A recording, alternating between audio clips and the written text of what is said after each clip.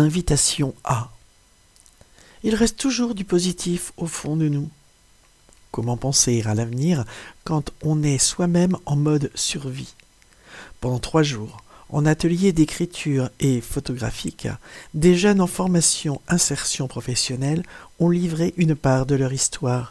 Un moment dense, retranscrit également dans une exposition durant le festival Nos Futurs. Atelier mené par Isabelle Audiger et Anne-Cécile Estève. Merci aux formateurs de Prisme qui nous ont accompagnés dans cette aventure et aux jeunes pour leur engagement. La formation Parcours Plus reçoit des jeunes orientés par le dispositif Sortir de la rue de We Care. Elle est financée par la région Bretagne et le Fonds social européen. Quand on est en rupture de logement à 18 ans, c'est qu'il y a eu d'autres ruptures avant. Benoît, formateur. Il et elle s'appellent Abdi, Adja, Blue, Cédric, Louis, Pierre, Sajida. Leur point commun?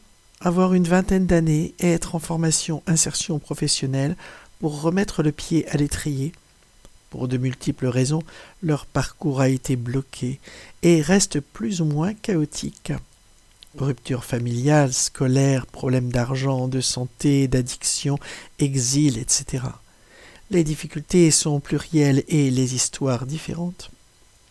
Leur autre point commun, et pas des moindres, être sans domicile fixe, à la rue pour certains, en hébergement temporaire ou précaire pour d'autres. Comment envisager l'avenir, son avenir, comment s'engager dans le monde quand sa propre situation tient parfois de la survie? Avec elle et eux, nous avons parlé de leurs envies, de leurs espoirs, de leur colère. Comment se voient-ils aujourd'hui et dans 20 ans? Comment voient-ils leur place dans le monde? Au-delà, ces témoignages nous invitent à nous questionner sur la précarité. Beaucoup ont parlé de leur peur du regard des autres et de la carapace qu'ils ont construite pour s'en protéger. Ces histoires ont donc aussi pour but de contribuer un peu à la compréhension de problématiques cachées ou incomprises dans la société. Apprendre comme un travail à la fois intime et politique sur des vies qui sont souvent jugées, oubliées ou stéréotypées. L'école. Blue. Je me sentais seul, différent. Chaque jour était une torture mentale. Rester assis, sans bouger, dans mon collège de riches. Je n'étais pas à ma place. Au lycée, ça a été mieux. J'ai pu rencontrer plein de gens qui me ressemblaient. Mes cours ont été adaptés et j'ai eu mon bac. C'est à cette période que j'ai quitté mes parents.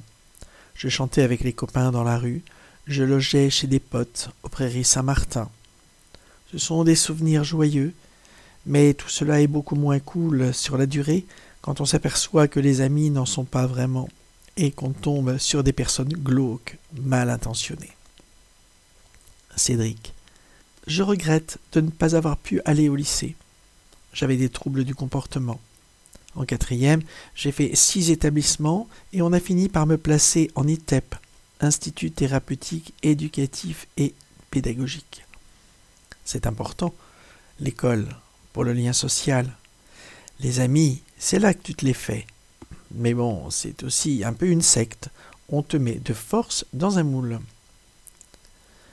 Ben. Au collège à Mayotte, je n'ai pas pu continuer. Il n'y avait pas de place dans le CAP menuiserie que je souhaitais. Du coup, j'ai dû arrêter l'école. J'avais 16 ans et je me suis retrouvé à la rue dans les embrouilles. Je suis arrivé en métropole fin 2021. Ce n'est pas facile, mais j'avance. C'est comme ça la vie. Pierre. J'ai eu un parcours chaotique. De la fac, je ne garde pas de bons souvenirs. C'est synonyme de solitude, d'individualisme. J'ai des troubles de l'attention et les cours n'ont pas été assez aménagés. Jusqu'ici, j'ai commencé beaucoup de choses sans aller jusqu'au bout. C'est un des problèmes que j'aimerais résoudre pendant la formation. Louis. En parler me rend nostalgique. Je me souviens de mon enfance, quand la vie était plus facile. J'étais ce que l'on appelle un perturbateur. Je n'en serais pas là si je m'étais bien comporté, mais à l'époque, je ne me préoccupais pas de mon avenir. Par contre, ce n'est pas parce que j'ai des regrets, parce que j'ai fait des erreurs, que je ne peux pas m'en sortir aujourd'hui. Je suis ambitieux et déterminé. Changer le monde. Louis. Les gens qui manifestent, ils pensent que ça va changer les choses, mais rien ne bouge. C'est une perte de temps. Je pense qu'on ne peut pas agir sur le monde à moins qu'il n'y ait une révolution. Franchement, ce n'est pas en se baladant dans la rue avec une pancarte que ça va évoluer. Pierre. C'est vrai qu'à grande échelle, je ne vois pas comment on peut changer les choses. Ils font tout pour nous désintéresser. À plus petite échelle, c'est plus facile. Dans ma jeunesse, j'ai participé au conseil des jeunes de ma commune. C'était intéressant, concret. On a mis en place plein d'actions, notamment pour les personnes âgées. La formation. Les formateurs, ils ne nous lâchent pas, mais ils ne nous courent pas après non plus. Cédric. Ici, on a tous un vécu. Je trouve que l'on est mature. On peut rencontrer des personnes saines. On peut partager, pas comme dans la rue. Sajida. J'ai du mal à me représenter. J'ai du mal à choisir. C'est difficile de mettre des mots sur ce que l'on ressent. C'est vrai, je suis un peu perdu dans ce que je veux faire. Mais je ne suis pas perdu dans ma tête. C'est juste pour mon orientation professionnelle que je ne sais pas encore trop. Je cherche ma voie. Lucas. Je m'efforce de reprendre un rythme de bosser pour pouvoir avoir un travail stable. La formation permet de se relancer. On s'occupe de nous. C'est vraiment bien, car quand tu es à la rue, il n'y a pas grand-chose de possible. Et dans 20 ans, Pierre, je m'imagine marié avec des enfants, exerçant un métier de mes rêves, dans l'aéronautique pour bien gagner ma vie. J'aimerais aussi écrire un livre et faire venir ma famille en France pour être près d'eux. Cédric, dans 20 ans, je serai mort. Louis, avant tout, je me vois heureux d'avoir franchi la barre des 40 ans. J'aurai une belle famille, 3 enfants et une femme formidable. Je me vois enfin libre de voyager.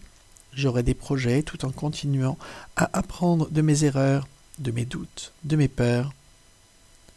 Adja. Dans 20 ans, j'espère que j'aurai récupéré mon fils depuis longtemps. J'aimerais un jour crier ma colère sur l'aide sociale à l'enfance et dire tout le mal qu'ils m'ont fait, toutes ces difficultés pour récupérer mon enfant, alors que je ne suis ni droguée ni alcoolique. J'ai eu un enfant alors que j'étais encore adolescente, mais ça ne veut pas dire que je ne peux pas en prendre soin. Parfois on a juste besoin qu'on nous fasse confiance. Être séparé de lui est une déchirure. Je n'oublierai jamais cette souffrance. C'est injuste. Rêve et réalité. Pierre. Allier l'urgence de nos situations et de nos envies est un vrai casse-tête. Il y a le rêve et puis la réalité. Comment on mange, on se loge, comment on finance nos études. On doit garder les pieds sur terre. Lucas. Je rêve de stabilité, mais j'ai également envie de voyager. J'ai sillonné toute la France et maintenant j'aimerais découvrir le monde. Quand on voyage, on s'enrichit. Aujourd'hui, il faut que je fasse la balance entre mon besoin de sécurité et mes envies de reprendre la route. Qu'est-ce qui me donne envie d'avancer ? C'est un bon moteur, l'amour. Blue. Aujourd'hui, j'ai envie de m'enraciner. Cela veut dire faire remonter des choses enfouies depuis longtemps. J'aimerais pouvoir raconter ce qui m'est arrivé à mon père, pouvoir lui demander du soutien. J'ai également envie de me sociabiliser. Je sais que je suis parfois borderline, mais à la rue, je me suis créé une bulle de protection pour ne pas me faire bouffer. Il ne faut pas que je reste enfermé là-dedans. L'art et l'ésotérisme m'accompagnent au quotidien. Je dessine tout le temps. J'aimerais pouvoir concilier ça avec un projet professionnel. Il faut que j'apprenne à être plus doux avec moi-même. Pour avancer, il faut s'écouter et se faire confiance. Pierre, ce qui me donne envie, c'est l'espoir d'en sortir. J'ai de l'ambition. Je suis déjà tombé bien plus bas et j'ai réussi à me relever. J'ai une forte capacité de résilience. J'arrive toujours à rester debout, malgré une vie en dents de scie. Je suis plus heureux depuis que je suis en formation. Cela me permet d'y voir plus clair et de faire des économies. La formation donne accès à une aide financière. Louis. J'ai du mal à aller vers les gens. Si je trouve l'amour, ça m'aidera certainement à agir. C'est un bon moteur, l'amour. C'est l'essence de la vie. Mais dans la rue, rencontrer une fille, ce n'est pas possible. Avant d'aimer quelqu'un d'autre, il faut d'abord s'aimer soi-même. Pour cela, il ne faut plus avoir peur du regard des autres. La rue. Blue. La rue peut procurer un sentiment de liberté, mais il ne faut pas oublier que sans argent, ce n'est pas le cas. C'est un monde violent, vicieux, de folie. La rue, c'est malsain. Seul, ça fait très peur. Louis. La rue, c'est un bon choix. À Rennes, on a de la chance, il y a beaucoup d'associations. Il faut savoir attraper une main tendue. Pierre. Je trouve que c'est plus compliqué que ça. Il faut avoir de la force pour en sortir, pour avoir envie de se bouger. Cédric. Moi, j'ai un problème avec l'alcool. Je bois trop, je perds le contrôle, je me fais virer de partout. J'ai eu des appartes, mais en collectif, ça ne le fait pas. Trop compliqué. Je préfère encore dormir dehors par ce froid plutôt que d'aller dans un hébergement d'urgence. Il faudrait que je me fasse soigner. Je sais que je me suicide à petit feu. Je suis dépendant depuis trop longtemps. J'ai à la fois envie d'arrêter et pas envie. Ça m'angoisse. Mais si je continue comme ça, je n'ai plus d'avenir. Abdi. Les mots pour l'instant difficiles. Abdi a participé aux ateliers, à l'écoute, mais en silence. Par la force des choses, puisqu'arrivé en France depuis seulement 2 ans, réfugié de Somalie, il ne maîtrise encore que très peu notre langue. Pas étonnant donc qu'à la question « Qu'est-ce qui est le plus difficile pour toi ?», sa réponse soit « Parler ». On aura quand même écouté son morceau de musique préféré. Il nous aura fait comprendre que la famille pouvait représenter des moments heureux qui lui manquaient. Appris qu'il aimait jouer aux jeux vidéo et qu'il détestait le bruit et les cris. Ses envies, trouver un métier et travailler. Il vient de démarrer un stage en cuisine.